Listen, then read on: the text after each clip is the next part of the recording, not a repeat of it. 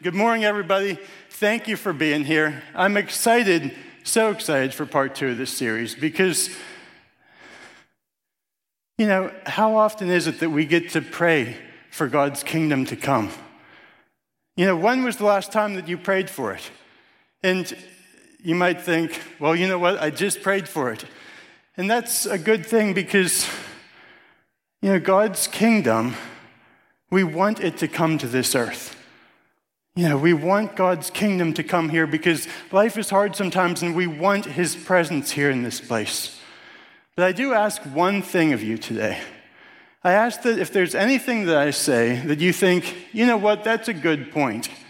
Don't just say, good point, and then move on from there. If you hear something that sounds like a good point, I want you to try and find out how to put it into practice in our life. Because we're called to be doers of the word, not just hearers. And if we hear something and then don't put it into practice, it's like there's no point in even hearing it at all. So God, we pray to you today, and we pray for you to speak a fresh word to each one of us. We pray for you to speak to us now. We turn from our sins and we turn to you, knowing that you have the answers for us and knowing that you are the God who loves us and fights for us. So we pray this all in your name. Amen. So last week we started out by speaking of God's people who were slaves in Egypt for 430 years. And when God's people finally escaped captivity, they were fleeing from Egypt when suddenly something happened.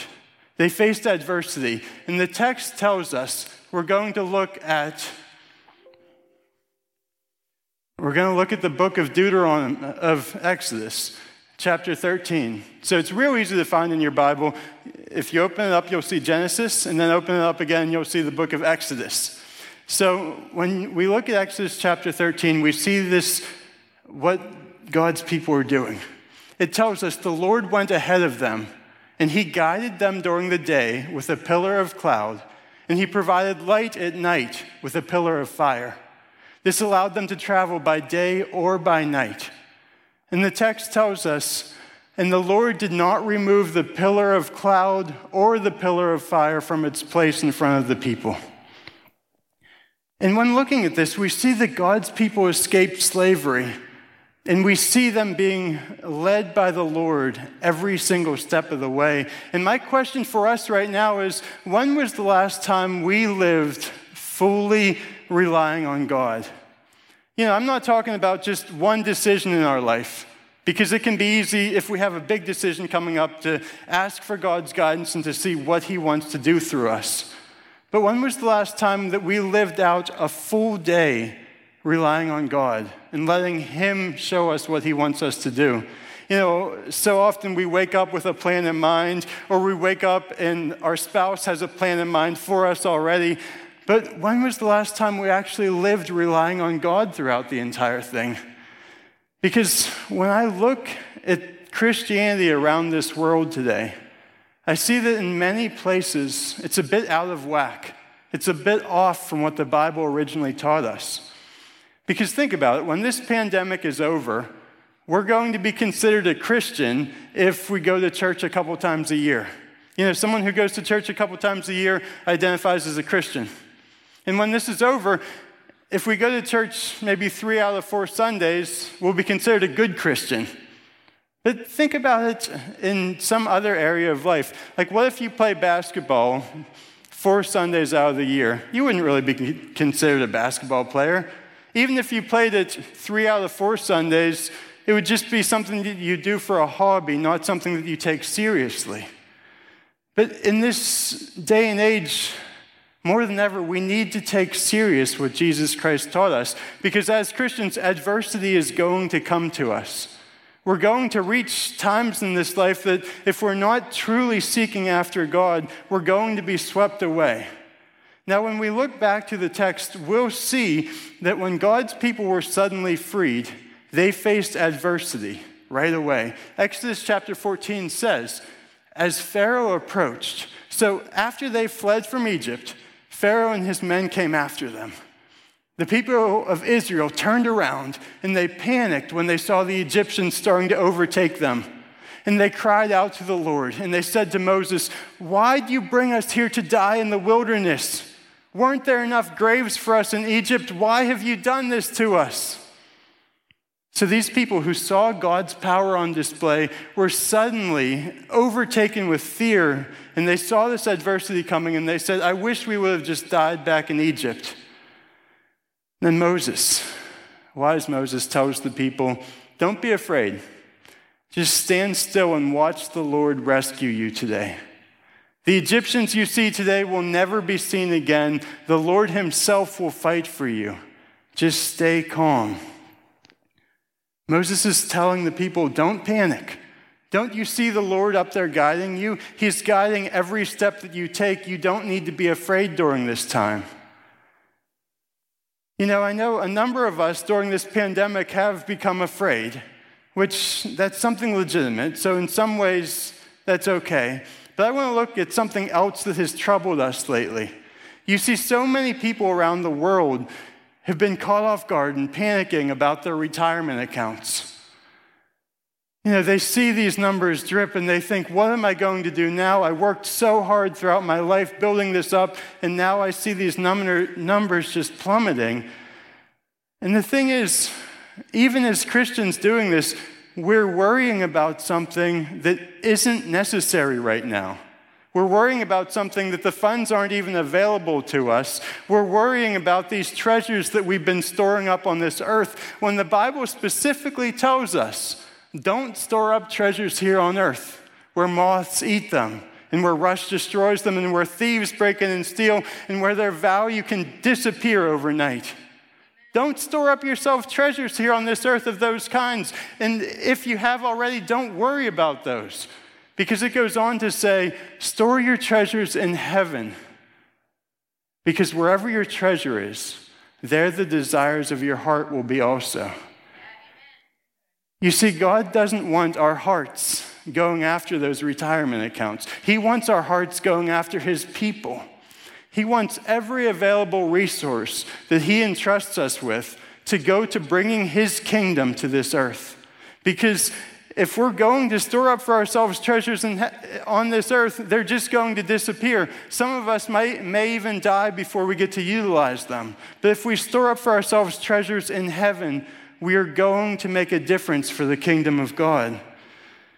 Now, when we look to the text, we can understand so clearly that heaven for a Christian is our retirement. You know, we get to retire when we get to heaven. We don't see any scripture saying that once you hit 62 years old, kick up your feet and wait to die. We see scripture telling us to work hard while we're on this earth. And the wonderful thing about heaven is it's not something that we need to work tirelessly for, but it's something that we inherit.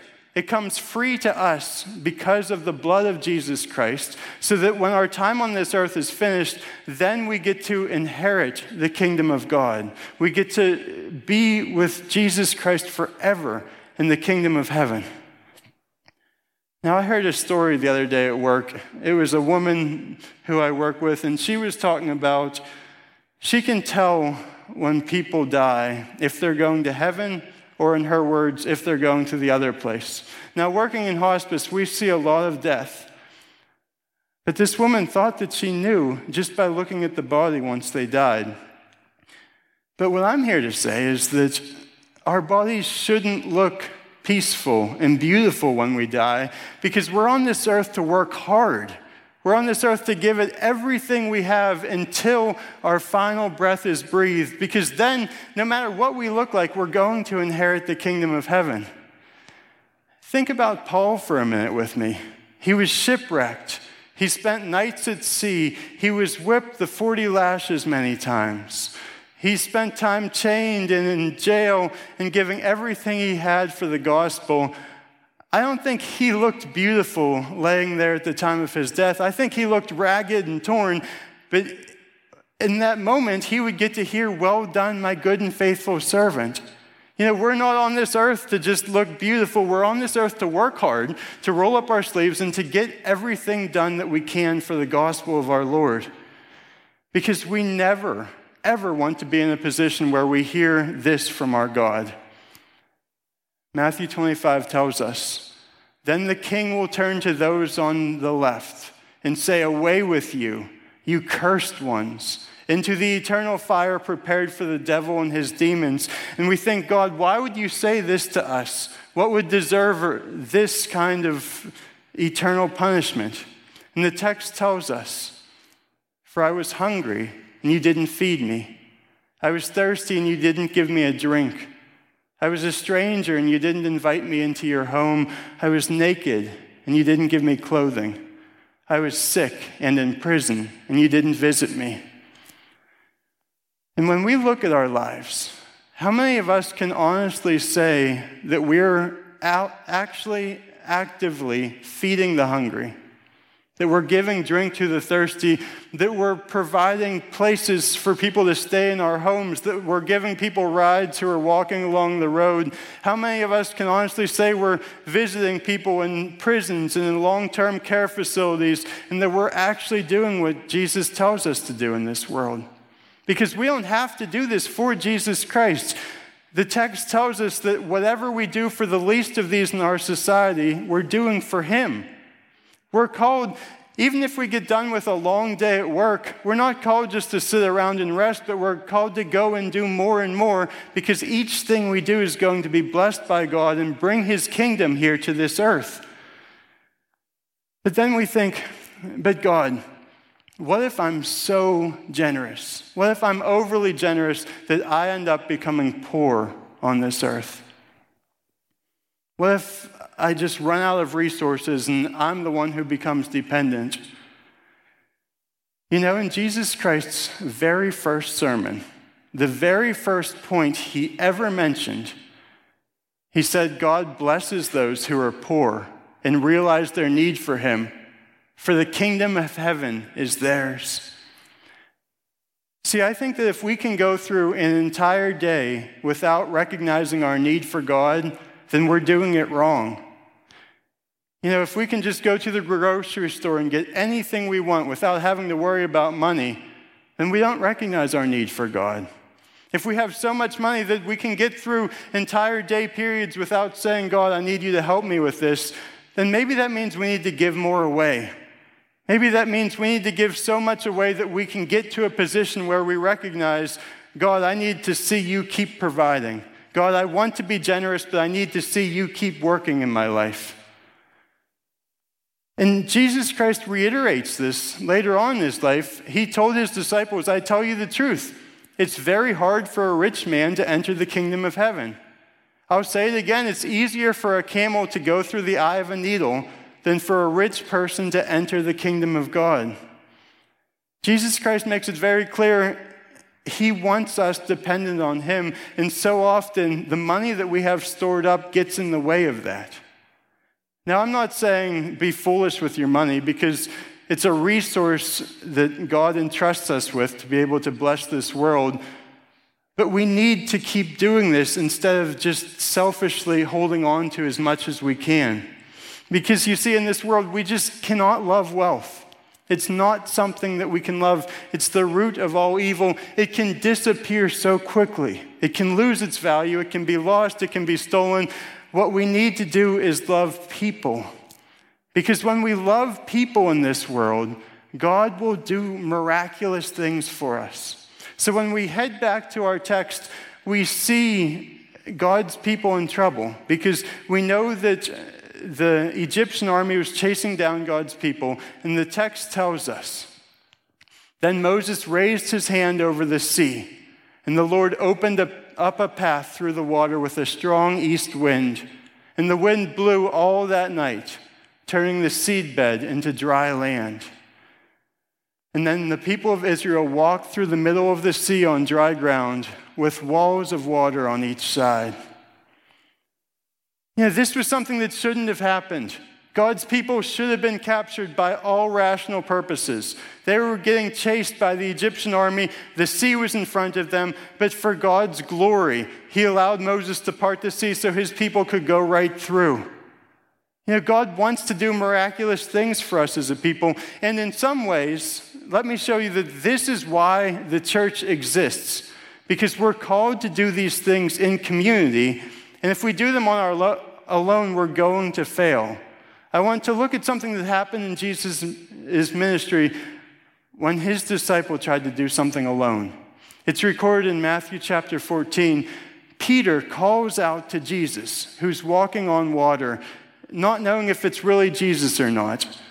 So Peter says, "Lord, if it's really you, then tell me to come walking on the water." And Jesus calmly says, "Yes, come." And then Peter went over to the side of the boat, and he walked on the water towards Jesus. But when he saw the strong wind and the waves, he was terrified, and he began to sink. And I really believe that if all 12 disciples would have been out on the water, none of them would have sank. It was because Peter was out there alone. And in the same way, if it would have only been one of God's people trying to go through the Red Sea instead of thousands of them, I believe that person would have gotten terrified in that moment and turned around and said, "I surrender, just take me as your slave." But because they were together as a church, as God's body, they were able to encourage each other and keep on going. You see, when I was young, after I felt the calling into ministry and began learning some things, I've always had a dream of starting a church in an area that desperately needs it. And this scripture has always stuck out to me. You are the light of the world, like a city on a hilltop that cannot be hidden. No one lights a lamp and puts it under a basket. Instead, a lamp is placed on a stand where it gives light to everyone in the house. And I think the reason that has always stood out for me is because I recognize the church is meant to serve a community and be a light for everybody to go to. A church shouldn't be hidden. It should be on display for all to see so that people can come to that place and feel safe and get nourished and then be sent out to go and do more and more good to the community. And I challenge us today with the Family Care Fund option, be extremely generous, because we can do more than just reach the postal workers. We can reach the hotels. We can reach the restaurants. We can reach the communities. We can reach everybody in New Stanton this way, but we need to be generous instead of storing things up for ourselves. And then sometimes we think, but what happens if the church ends up being too generous? What if we give away so much that we can't even meet in a certain place anymore? What if the church loses its meeting place for being too generous? First, I don't think God allows that to happen. But if he does, it's because he wants the church to meet somewhere else. Maybe the church's time at that specific location is done, and he wants them moving somewhere else, because the church isn't a building. The church is wherever 2 or 3 of God's people gather. So as God's people, we need to be as generous as possible to be a light for the community so that all people can know that Jesus Christ loves them and that he fights for them. Because we know the church is the bride of Jesus Christ, and he is going to fight for his bride. So to look at this last slide, we see how this ends. We see the Egyptian army is coming after God's people. They're coming after the church. But look what God does. It says, then the Egyptians, all of Pharaoh's horses and chariots, they chased them into the middle of the sea. And just before dawn, the Lord looked down on this Egyptian army from the pillar of fire and cloud, and he threw their faces into total confusion. He twisted their chariot wheels, and he made it difficult for them to drive through there. And then the people against God's church said, let's get out of here, away from these Israelites. The Lord is fighting for them. The Lord is fighting for us right now. We are his church. God wants to use us to reach this whole community for him. God wants to use his church to bring his kingdom into this world. But that is only going to happen if we are fully reliant on him, if we're generous, and if we stick together as a people going out into this land. So God, we pray to you now. I know that some of us right now might not be feeling like we're worthy. We might not be feeling like we're good enough, and we might see the sin in our life, and we might not even think that we are a child of God. But on this date, on April 26th, I think this is going to be special for some of us. I ask that you join me in praying to God and saying, Lord, I turn from my sin now.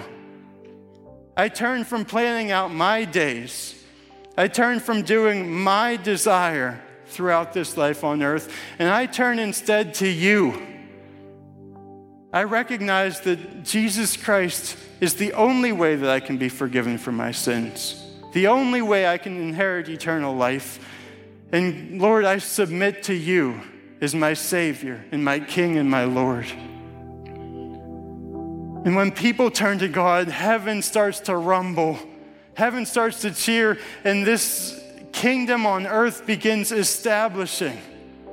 So if you're turning to God right now, know that his Holy Spirit and his power is coming into you right now to do things that you never thought were possible before. Know that as we turn to you, God, you're going to give us a plan for our life. You're not going to let any blunders with technology. You're not going to let anything stand in our way, because your message needs to be heard on this world. And Lord, we now, on this date, recognize that we are a child of God, and we're going to sing out our freedom. And anything that we heard from you during this message, we're going to put it in place no matter what our family thinks, what our friends think, or what those around us think, because we love you and we love this world and we want to see your kingdom come to this earth. So I invite you as a child of God to sing with us now. Amen.